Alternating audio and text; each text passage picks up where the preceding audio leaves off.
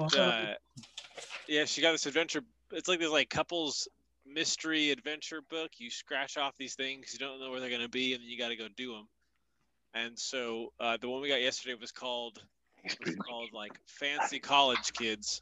So they told us to go buy ramen, but then also buy really nice ingredients to make it like really good ramen, and then watch Lady and the Tramp and reenact the noodle scene. So we did that last night, which was fun. Oh my gosh, I'm gonna die of cuteness. I can't take this stuff. It was really cool. Yeah, it was you nice. know what? All this does is make tired middle-aged dads look really bad. Hey, that's all that stuff does. Get the adventure book. It's great. Okay. You can do it with Paige. Yeah. Kyle got a taste of my life today. How many women I got bossing me around. Oh, man. Sorry. That sounded pretty pathetic. That sounded like victimhood. I repent. Let's right. Go. Rise up. Rise up, O man of God. Rise up. Here we go. All right. Amen. Well, let's jump right in. Welcome, everybody, to our Generations of Faith podcast. We're in 1 Corinthians 5, which is a short chapter. But, man, doesn't mean it's easy. Doesn't mean it's easy. Doesn't mean it's easy. Got some questions. Yeah, it is dense.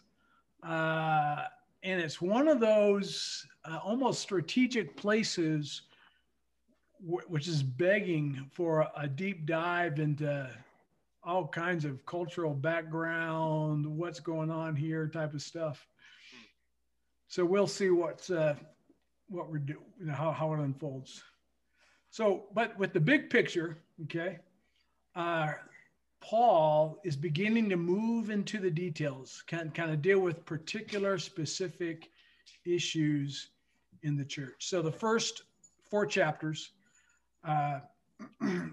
he kind of introduces, of course, the main theme, which is unity, right? Chapter 1 is all about the divisions in the church that Paul recognizes is not the way the Lord would have it.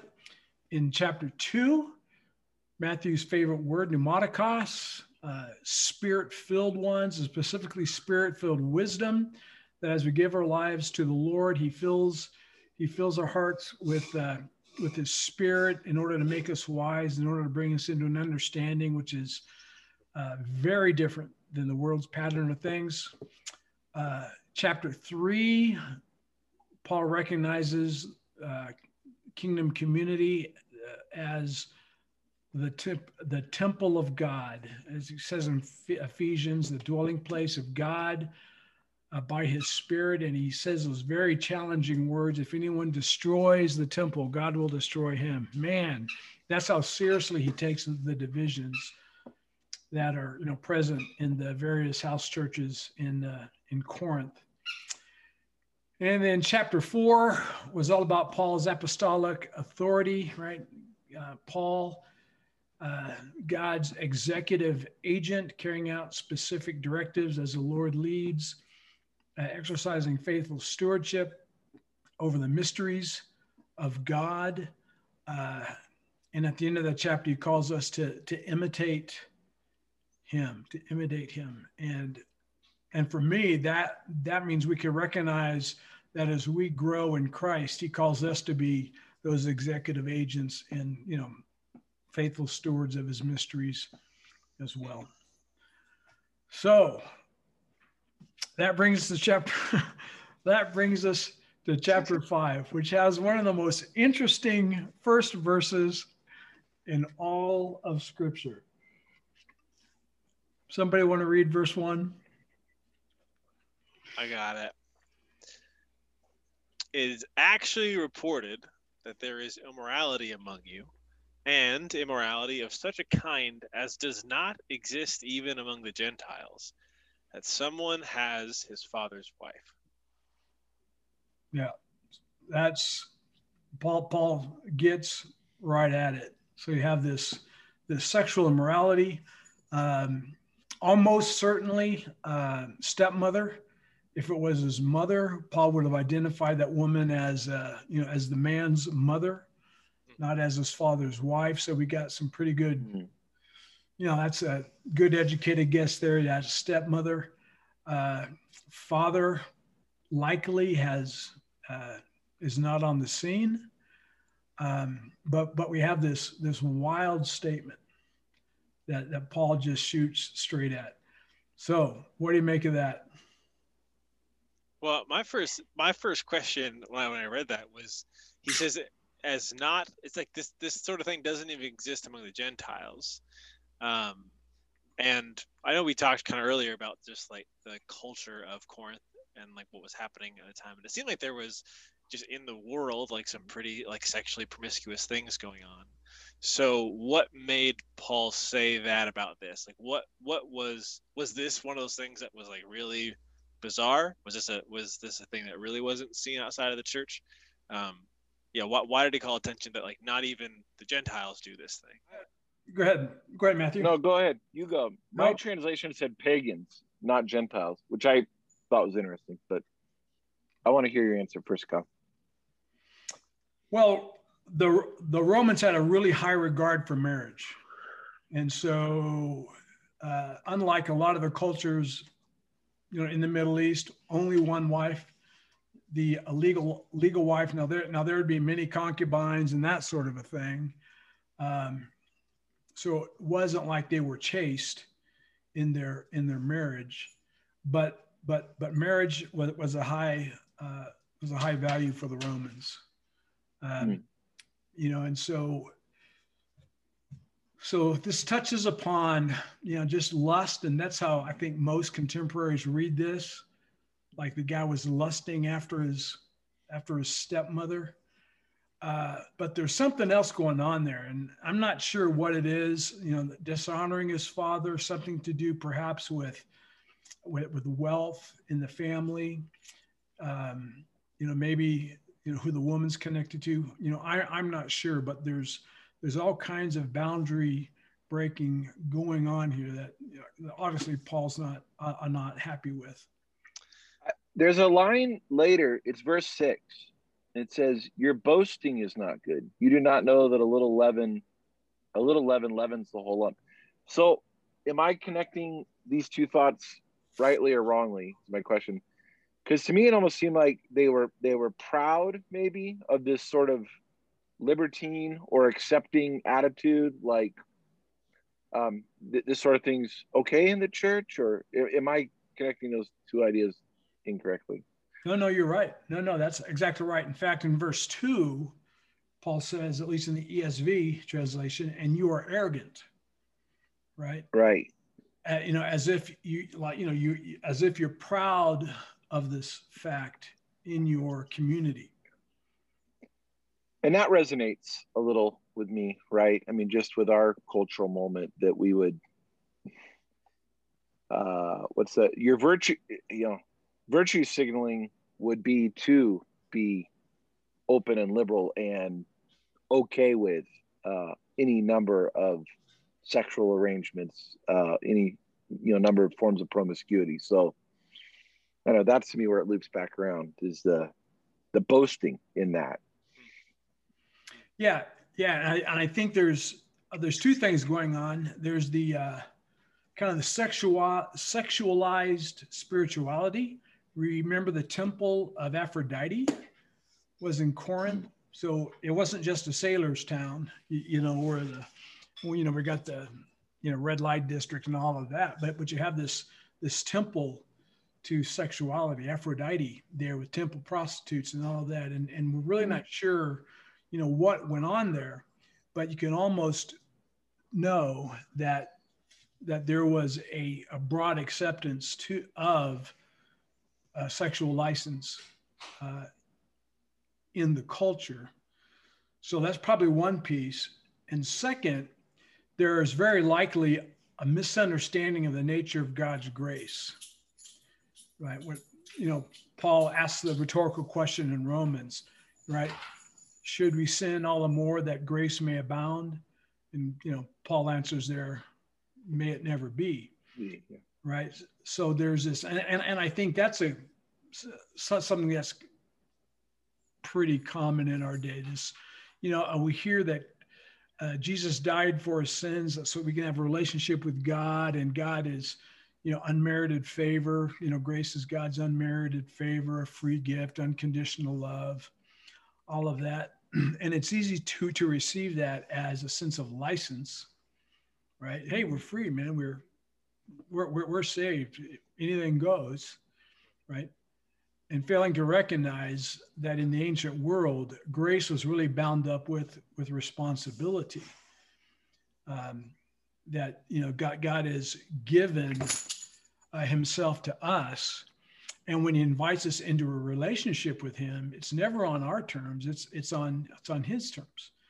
It's in that ancient world, you had the big man, the patriarch, right, who had all the resources. Grace was a very common word. It wasn't a spiritual word at all. It wasn't a religious word at all. It just meant a gift or a benefit that the rich man would give to a poor guy, right? Mm-hmm. So he would bestow his grace, and for the poor man to receive that gift, to receive the big man's grace, the big man was inviting the poor man into a relationship where he would be bound to the rich man. And for the poor man, that is a good day, man, because the rich man would continue to provide everything the poor man needs in order to fulfill, whatever the rich man would have. That was very much kind of how the economy was structured, back in that first century.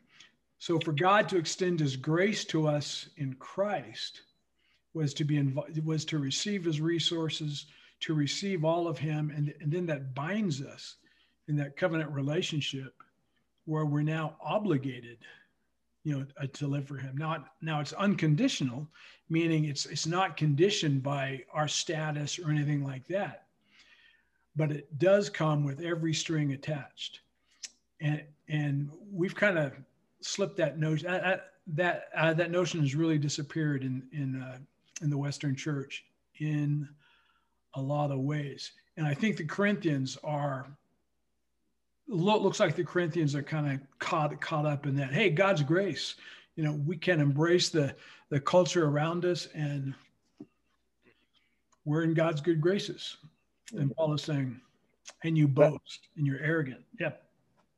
That reminds me a little of the book we read a couple of years ago, that Matthew Bates, Faith, was it Saved by Allegiance or Faith by Allegiance or Faith as Allegiance? Yeah, Am I getting the title right? Saved by Allegiance alone. Yeah. Right. And so he takes that word faith, translated pistis, and kind of talks about this, right? Like that we cheapened the understanding of in that case faith, but that it really becomes a responsibility and a way we live into, not just this get out of jail free card, I guess.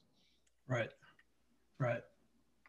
One thing that I thought was so I was imagining as this letter is being read out to this congregation, when Paul says this, everyone like turns their head to that guy. Like everyone, it's clearly a public thing that everyone knows. I mean, Paul is so. I don't know if Paul tried to go to this guy first and talk to him privately. It seems like he's just like totally fine, and it seems appropriate to call this out publicly, in a pretty dramatic way. Again, I wouldn't suppose this was a surprise to anyone who this person was that Paul was talking about, and it made me start thinking about in my church experiences, like how is this model? I feel like a lot of people in my opinion would like frown upon Paul for doing what he did here, which is like publicly call someone out. Like it seems like in a lot of church cultures, like you don't do that. Like you don't make a big deal about people's sin. You don't make a big deal about people's problems, like in the broader community. That just seems like a thing that's like, no. You keep, go to them privately, talk to them privately, we'll figure it out privately, or the even just like an agree to disagree sort of thing. You gossip about it in the church parking lot before you bring it to the person themselves. Everyone knows that. Yeah. Sunday morning first. That's Matthew 18, right? No, before the sermon. I don't know. It just made me really wonder if if our churches are filled with a bunch of humans who are broken, I haven't seen this done a lot well. At least a leader or even the congregation coming together and calling people's sin out in a public way. Because I know there is like you said, Matthew 18. There are a lot of also places in Scripture that talk about going privately to people and trying to reconcile it first between them. But here it seems Paul is just like, no, we're doing this publicly. And I was just wondering why. Like, why was that his choice here to not try to? I mean, again, I don't know if we know he didn't try to reach out to this guy privately, but I was just wondering if he chose not to, what was the difference here? Okay. All right. So your individualism is showing. Okay. Yeah. So to read this rightly, Paul isn't calling out the man sleeping with his father's wife. He's calling out the church for failure to discern the issue. Huh. That's what he's doing. Huh. And right? That's what it means in verse 2. And you are arrogant, right? Right? You are, and is that a y'all again? Is that a y'all? Oh, it's all y'alls. Yeah. Yep. All y'all are all of that, right? And so what he's doing is he's coaching the body life of the community. So he's not so much calling out the individual. He's calling out the church for failing to exercise, their role as kingdom community, as the body of Christ. Okay. Gotcha. Yeah. Well, yeah, that definitely changes it, and that makes sense. Yeah.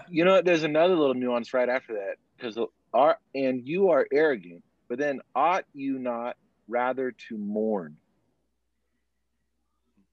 That's not a call to arms. It's not a call to anger, although the next line is put the guy out. But it's lamentable that this is, something that should cause sorrow, right? That's it. And to Christian's earlier point, like, that's certainly not a message you hear, like a call to mourning, a call to sorrow. Yeah. Okay. So interesting. Yeah. So and so let's see how Paul is coaching the community here. So I'm going to read 3-5 there. I got it, Matthew. You drinking? Sorry. For I, on my part, though absent in body but present in spirit, have already judged him who has so committed this, as though I were present. In the name of the Lord Jesus, when you are assembled, and with you in spirit, with the power of our Lord Jesus, I have decided to deliver such a one to Satan for the destruction of his flesh, so that his spirit may be saved in the day of the Lord Jesus. So a couple things here. Look at verse 3. I am present in spirit, and as if present, I've already pronounced judgment. What do you make of that? That he is present in spirit. When I first read that through, I just kind of thought in the same, going back to, I think it was chapter 2, where he asked, like, are you not being merely human, or are you guys not just being humans? We have this connected reality as all being in the body of Christ, that although we're not physically in the room with one another, we are still because of Jesus all present, or all there. We can, he is so invested in this place by the power of the Holy Spirit that he's still connected. That's good. You know me. You have felt my influence, right? He says I have already pronounced judgment, and it's easy, for us to throw this guy behind bars or to send him to hell. But I think there's something else going on here, right? Paul is saying, I'm discerning a spiritual reality that you guys need to recognize, and you're not recognizing it, right? I mean, you're so confused. Again, that pneumatikos, right? That spirit-filled wisdom. You're not recognizing this reality. So read verse 4 and 5. And what are the folks to do?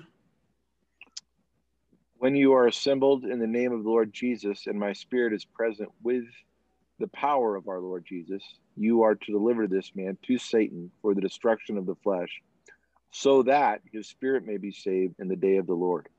Okay, what does that mean? You're to deliver this man to Satan. So, okay, so this is where this is a real opportunity to do that deep dive. So what is Paul talking about there? You are to deliver him over to Satan. And don't think individualistically.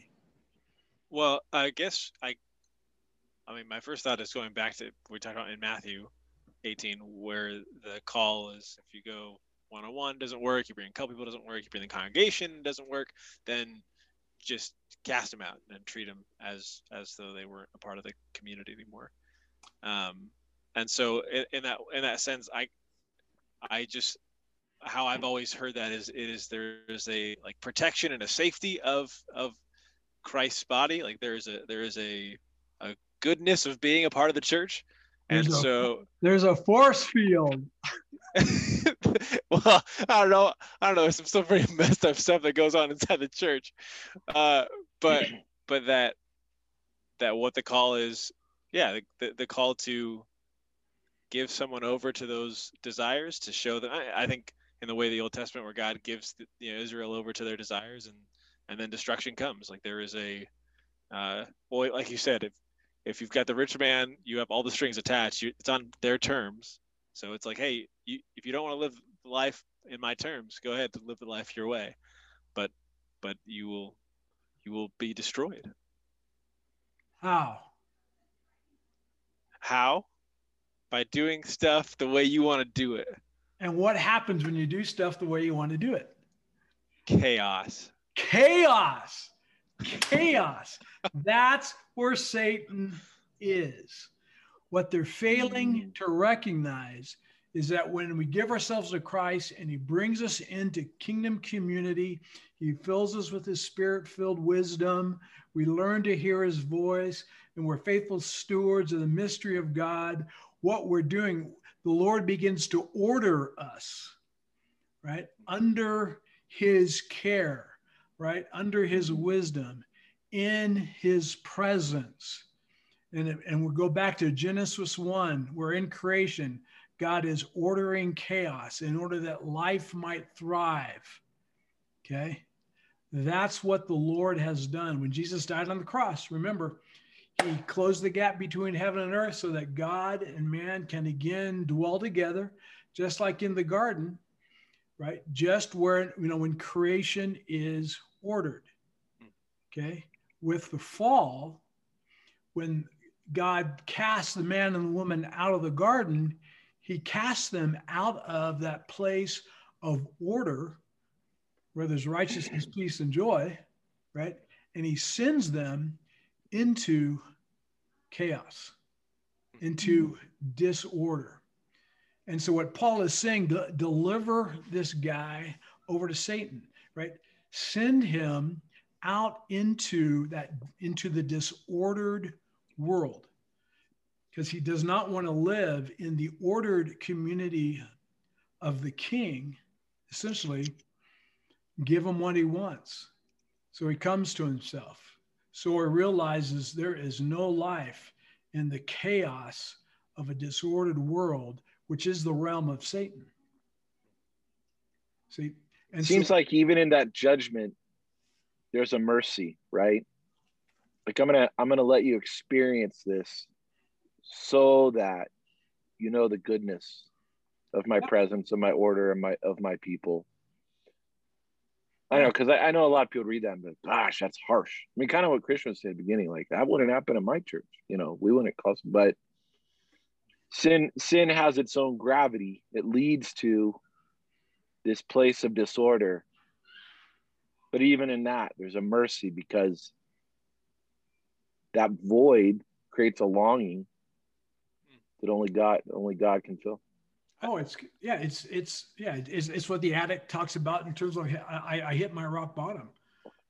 The chaos that my addiction has brought into my life is destroying me. I've got to walk away from that, right? I've got to return, right, to a life that is ordered.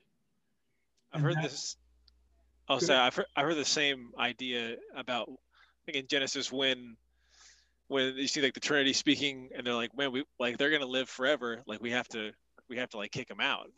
And I've heard, I think the Bible Project mentioned how like the view of that is that the love in that was they are to live forever in an unright state is not loving, right? It wasn't loving for God to allow man to just continue on doing whatever he wanted to do forever. Like that wouldn't be loving. So yeah, kind of what Matthew was saying, just we see it as harsh, but discipline is good.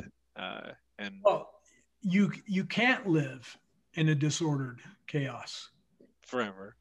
The day you eat of it, you shall surely die. Yeah. Right. And that's, this isn't punishment. It's a consequence. Right.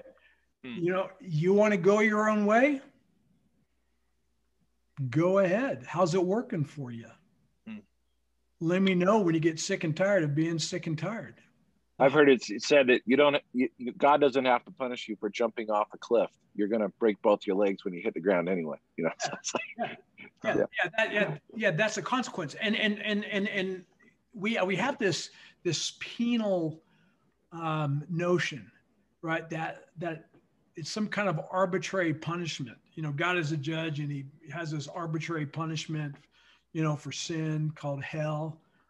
No. It's the consequence of living out of God's ordered reality, under him, right? I mean, there's really only two options here. You live in God's ordered creation, or you live in Satan's hell. Okay. And the church, its failure in Corinth, right, is it failed to discern the order that God is intending in Corinth, and has done what? Has brought in the dominant culture of Corinth to be a primary influencer of the nature of the culture. Right? And you're boasting about this. You're boasting about this disordering element that looks like the culture that you exist in, but are not to be a part of.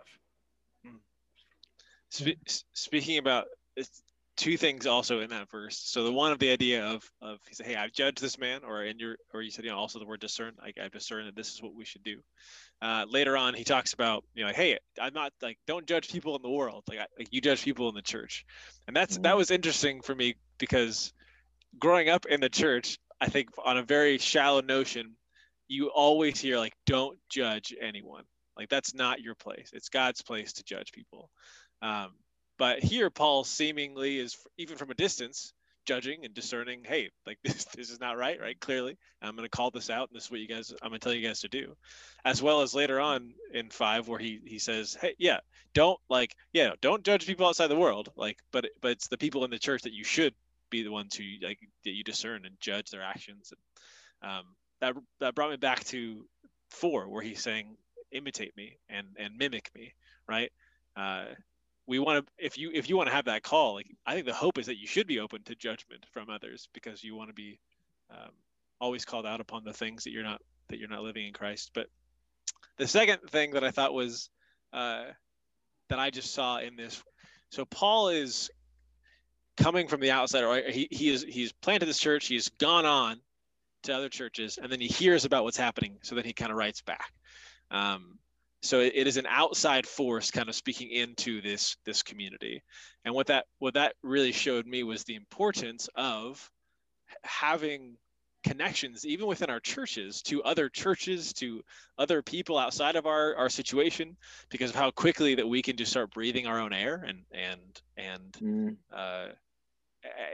just thinking we're right and thinking we're good. And that's what I think is so heartbreaking about, in my personal experience and opinion, of just like the brokenness of so many churches in America, where everyone's just their own isolated community, and you can start talking yourself into a whole bunch of crazy places if you're not allowing outside forces to speak into your lives, as well as the call for, like, as a church, you should be wanting to be invested in other people's communities and other churches, because to speak into theirs as well. Because I don't know, in my life, all the storms that I've been in and all the times I've been blind, it has always taken people from outside of my situation to speak in so clearly, and I wasn't able to see it. And so that really jumped out to me just in this chapter. It's like, oh man, Paul not being part of the community is still invested in this community, taking the time to write to this community, and it's what this community needed because they were all breathing their own air.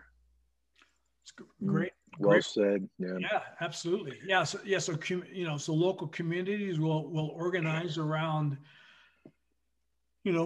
precious values, and something that is bigger than any individual. This kind of a synergistic reality. The culture, will spin up that has its own existence, although it's fueled by everybody in the community. And thoughtful guy walks into that community the first time and he'll start seeing stuff. Yeah. So my brother was pastoring in Mountain View in the Silicon Valley, right? And he was looking at the church bylaws. And in the church bylaws, there was a rule that said, alcohol shall not be drunk at vestry meetings. At the church meetings, at the official meeting. And Kevin thought, that's a bizarre thing to have in the bylaws. Drinking shall not be allowed in vestry meetings. Huh. And so he didn't think anything of it. And he was later, he had befriended, this is within his first year as pastor of this church. He's talking to one of the homeless guys. And the homeless guy spoke about his predecessor as being a functioning alcoholic. And Kevin said, what? He says, oh yeah, this is the church for high functioning alcoholics. And the light bulb clicked on. And Kevin realized that all the interpersonal dynamics of the congregation looked like the family of an alcoholic. He said every one of them were identified. And as soon as he got that key insight, he knew how he had to begin to pastor that congregation to get them out of this entanglement with, a worldly way of being in order to walk more fully in the kingdom. Right. And that happens with all of us. And that's why discernment, is critical. When we give our lives to Jesus, we enter into the kingdom, right? Into this new end times reality where God is present with us. The temple, right? The dwelling place of God by his Spirit, where we hear his voice and we allow him to begin to organize, how we are to be together. And what's always going to be creeping in is the pattern of the world, right? Mm. And it's important for the wise ones to be paying attention and to recognize, when we stop hearing the voice of the Lord and start picking up our cues from the world, right? So, so let's think about the church in America in the last year. Especially with this podcast that Matthew invited us to listen to with Preston Sprinkle and John Tyson, right? Has there been any ways in which the church has been more attuned to the patterns of the world than the voice of the Lord, you think, in the last year? I don't think so. Nope.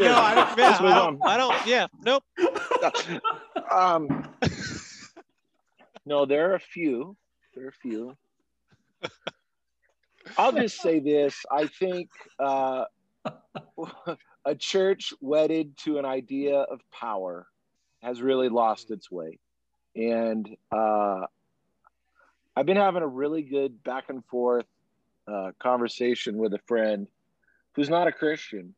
But their view of Christianity is, I say Christian, they hear Trump voter. So I'm going there. I'm saying that. Right. And I think it'd be actually a similar dynamic, just for all those I just offended. if I said Christian and they heard Biden voter, because in both cases, it's an agenda that seeks power, right? It's an agenda that seeks power.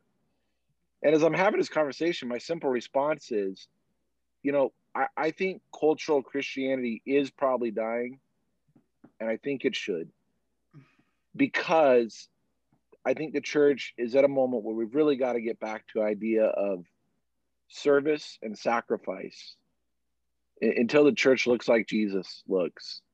And we divorce ourselves from this idea of seeking power and influence and control.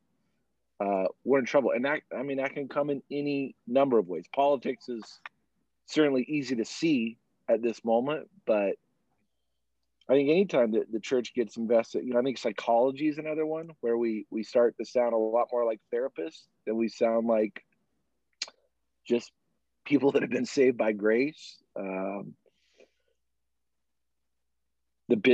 Capitalism is an easy draw for churches. We're going to build, we're going to multiply, we're going to grow, we're going to, and all of a sudden we're operating more like a Chick-fil-A than a church. And yeah, I know some people don't see a difference between the two, but yeah, that's right. And see, an interesting little game to play. If Paul were writing to us, right, to the saints in America, we could say just keep it broadly, or we could say to Hatchby if you wanted to dial it in. In chapter, you don't want to exclude Christian. He's out there in Burbank. Yeah, that's right. Yeah, that's right.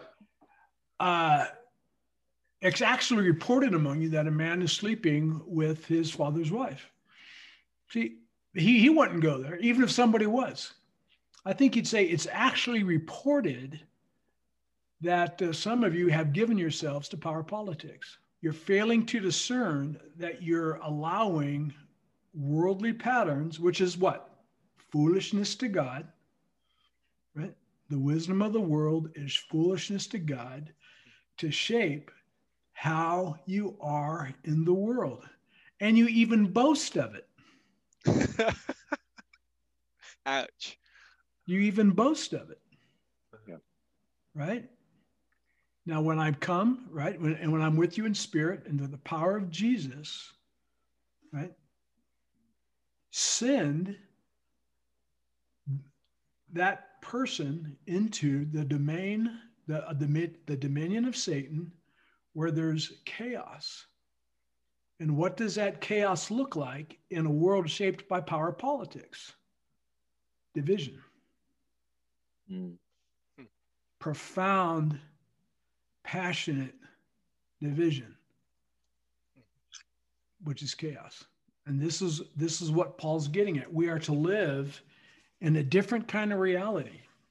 I'm going to use a big $12 word, right? A new eschatological reality, new end times reality, where the presence of God by his Spirit now is at the center of our community, and we are to dial in. We are to be faithful stewards of the mysteries of God. The Bible, the pattern of the cross, right? Embodied faithfulness, so that we are actually different in the world. And we need to be discerning so we can recognize when the community begins to pick up cues from the world, so that we become less able to hear the directions from the Lord. I think this reminds me again of just the importance of humility in all of this. How does a church receive that correction or be willing to admit that they might be looking more like the world? It just seems so.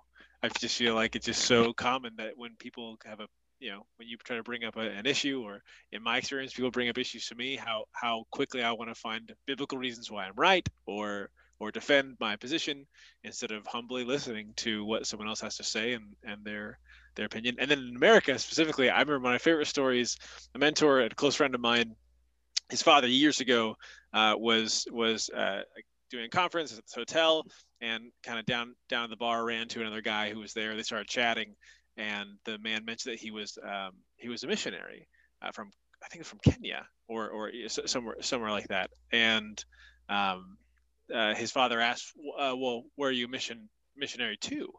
And he said, the United States of America, to here. And his father kind of looked at him like, what do you mean? Like, he goes, yeah, my church raised money and sent me here to the States so that I could, I guess we just saw that the churches here are really struggling and kind of not following Jesus. And so we wanted to, I'm here to preach the gospel to the churches of America.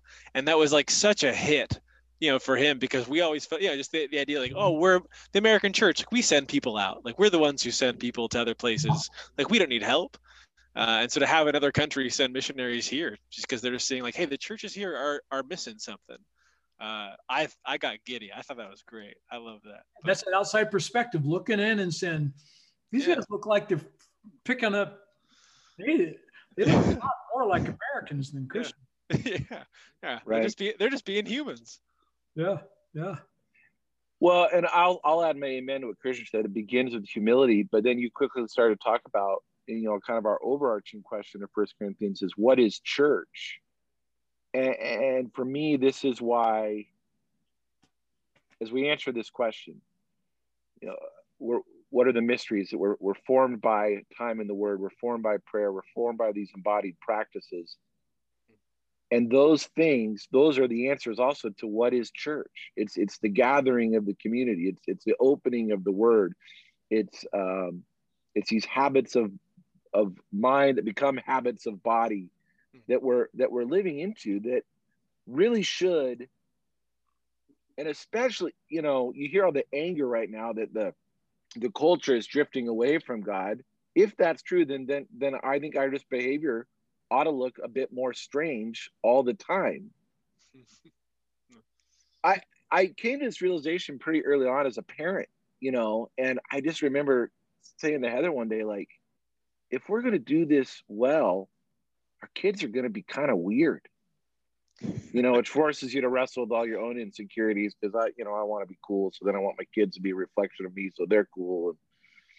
And it's not that I want my kids to be nerds, but I want them to be formed by something different than the patterns of the world.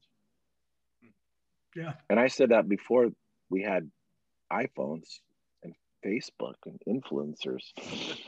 Yeah. No, that's is getting really, really intense.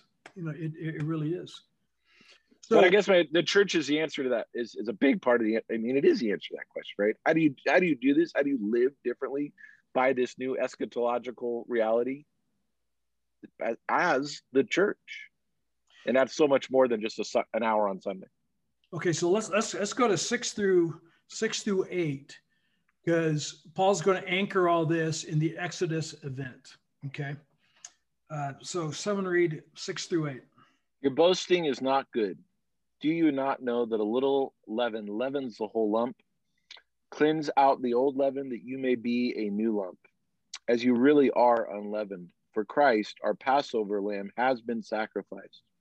Let us therefore celebrate the festival, not with the old leaven, the leaven of malice and evil, but with unleavened bread of sincerity and truth. All right. But as if Paul is saying, as the Lord delivered the Hebrews out of Egypt across the Red Sea to become, this kingdom of priests and a holy nation, right? So celebrate that deliverance. A little bit of the world's influence in the community, that's what he's talking about by leaven, is going to spread through the whole community. Why? Because we live in that culture. It's easy to be lured by the dominant culture, and Paul contrasts that leaven, in verse 8, as malice and evil. And we got to hear that, malice and evil. That feels like pretty heavy words. Yeah, it's chaos. It's darkness. Well, yeah, we're Americans. We're supposed to vote.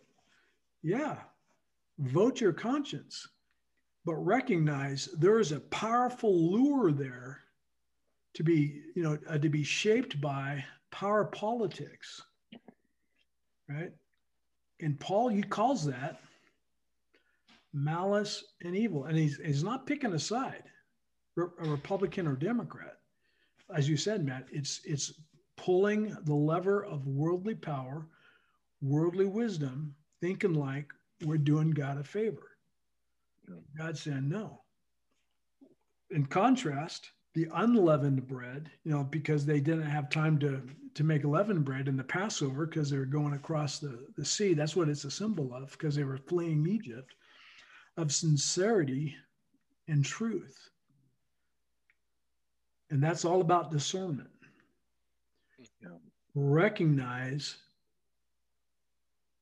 the kingdom that he has called us to, and develop the spiritual acuity to recognize the world he's delivered us out of.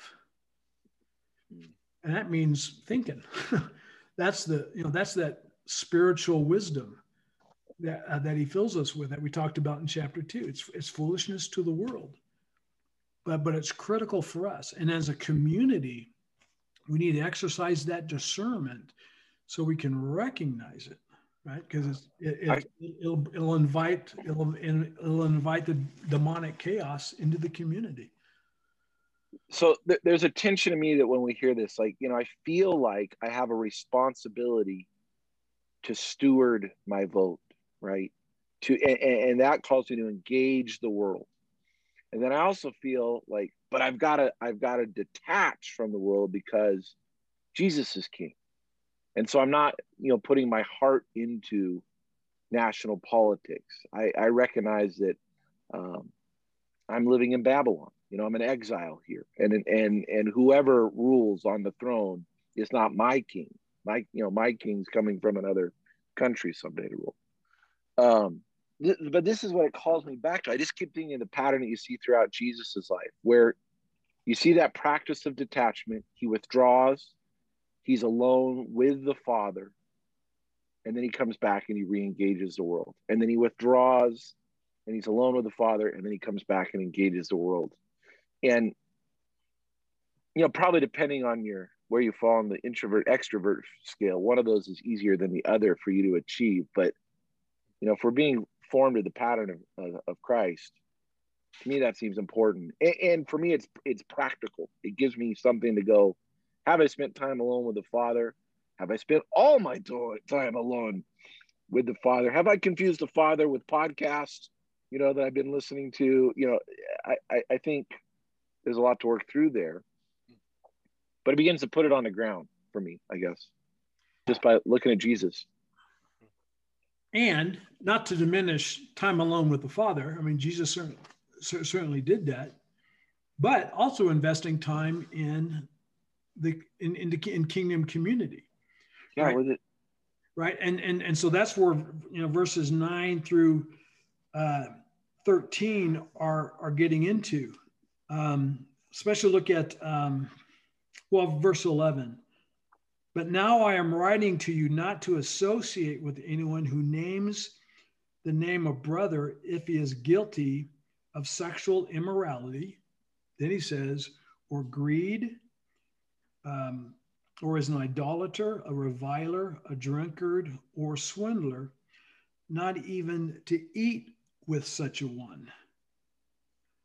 For what have I to do with judging outsiders? Is it not those inside the church whom you are to judge?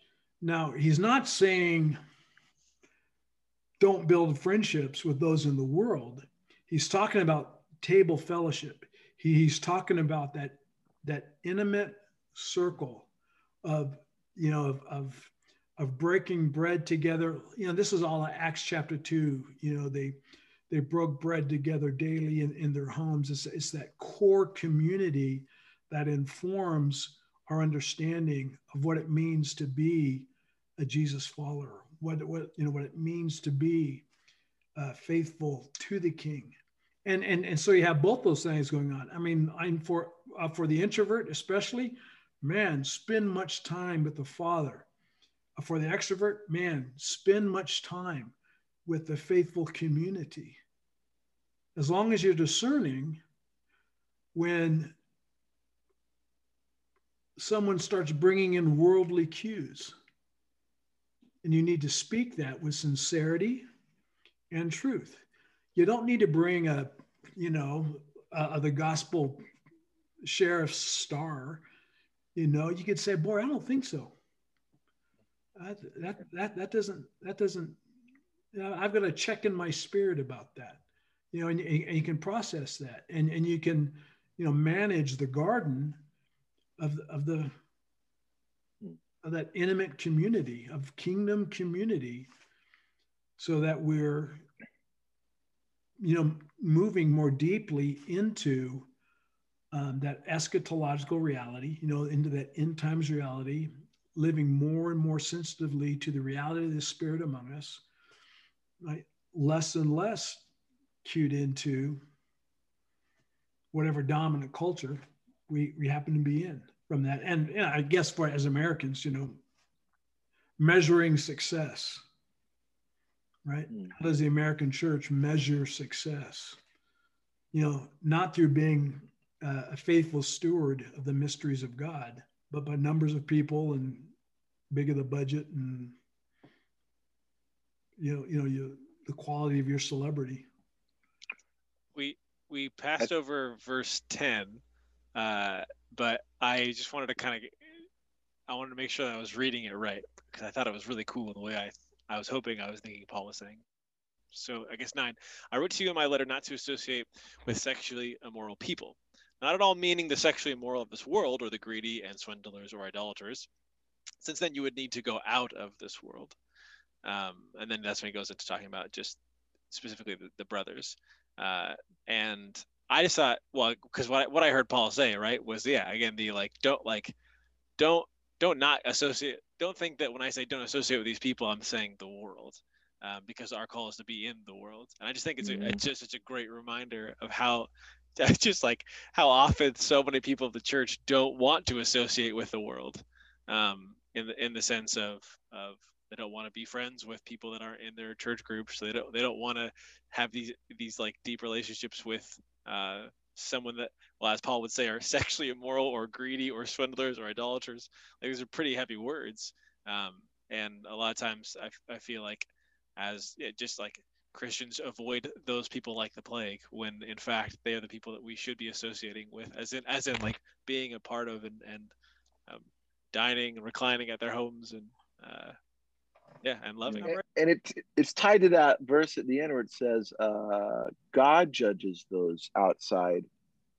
I mean, there's just great freedom in that. Like, and you who are spending time in the world with people that are of the world, you don't have to judge them. You're off that hook. Yeah, just and go be with them. How great is that? Yeah. Cool. Now I can just hang out.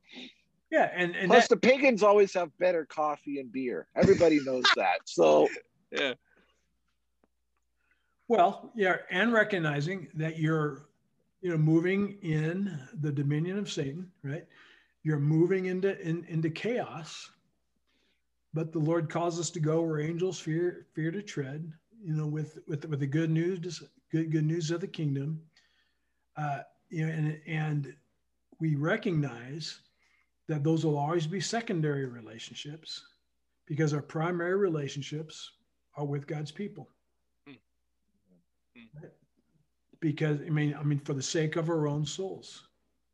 But boy, we can certainly, and not patronize, folks who are in the world, boy, but just recognize the lostness, the chaos of their lives. You can see the priority here that Paul has, like, and that's why you got to get this house in order, right? Yeah. So that it appears different and separate from, and inviting and appealing to those outside. Like, look, that's ordered, that's generous, that's kind, that's marked by all the fruits of the Spirit. Those are all the things I lack. I want in there, I mean.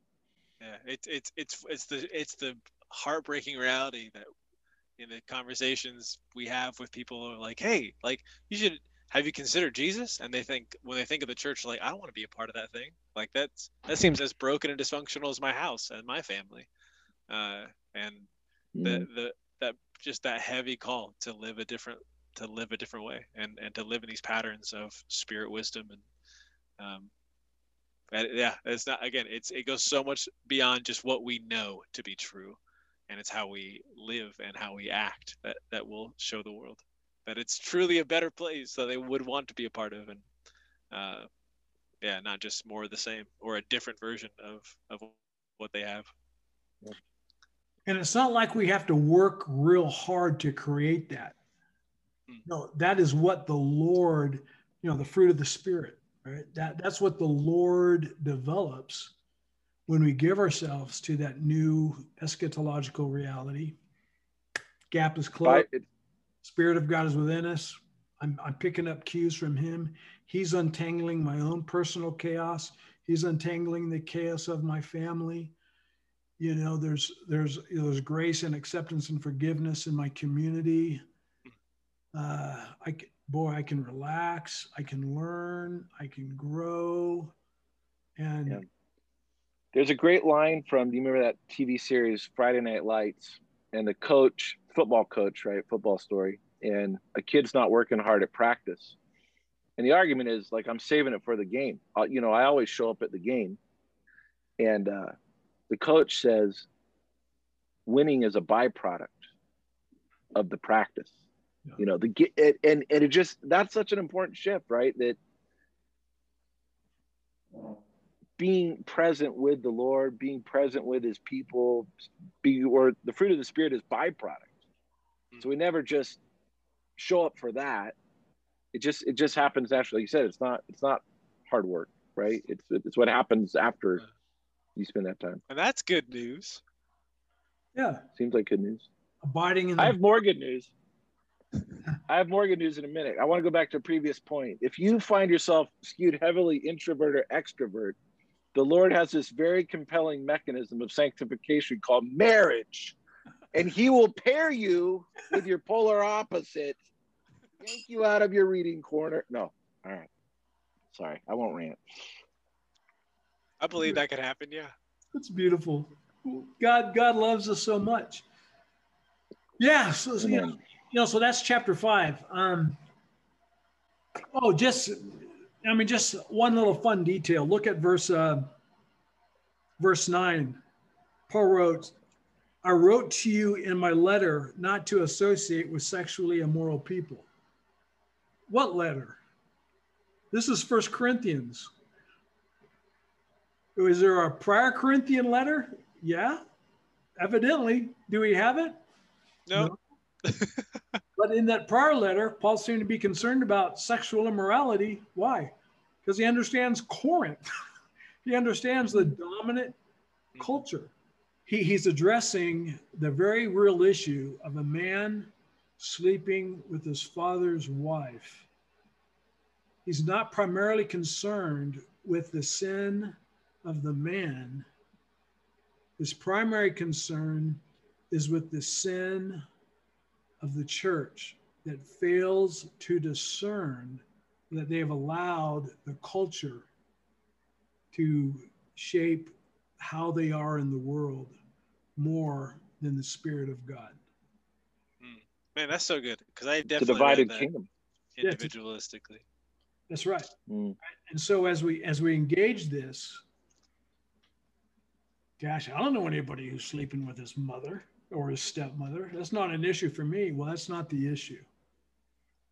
The challenge, the challenge for us in the 21st century. Wow. In what ways has American culture shaped how we are in the world? Right? And we start thinking about that, and it's, ooh, my Lord, thank you that you're gracious. Now help us be faithful to who you've called us to be as we pick up your cues. It's good. Yeah. All right, guys. Very good. That's 1 Corinthians chapter 5. What is the church? I think the church is discerning. I think that's going to be the sermon title. The church is discerning. Having to, the Lord has to develop our ability to, recognize, when are we shaped by the world? when we need to be shaped by the Spirit. Amen. All right, Matt, pray us out. Yep.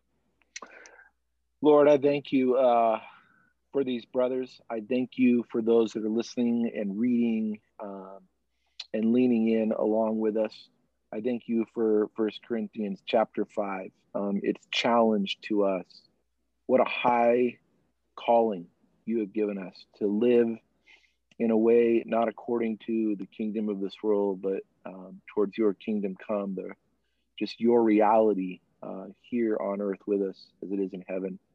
And Lord, it causes us to reconsider every habit, every inclination, just to continue to focus our time, talent, energy, attention, our allegiance to you, the one true King. And Lord, as we contemplate this high calling, it can seem very overwhelming. And it's there that we encounter just your deep grace and mercy poured over our lives that covers what is certainly going to be our stumbling and our failure. So Lord, I thank you for your faithfulness to us, and I pray for our faithfulness to you. And just simple prayer, Lord, just don't pass us by. Let us learn to walk ever more closely after you. In your name, Jesus, amen. Amen. All right, guys, very good. All right, brothers. Good. Right. Love you. And guys, thanks for joining us on the podcast. And I hope it stirs up some faithful conversation with whoever you all gather with. All right, guys. All right, see you next time. See you Sunday, if not sooner.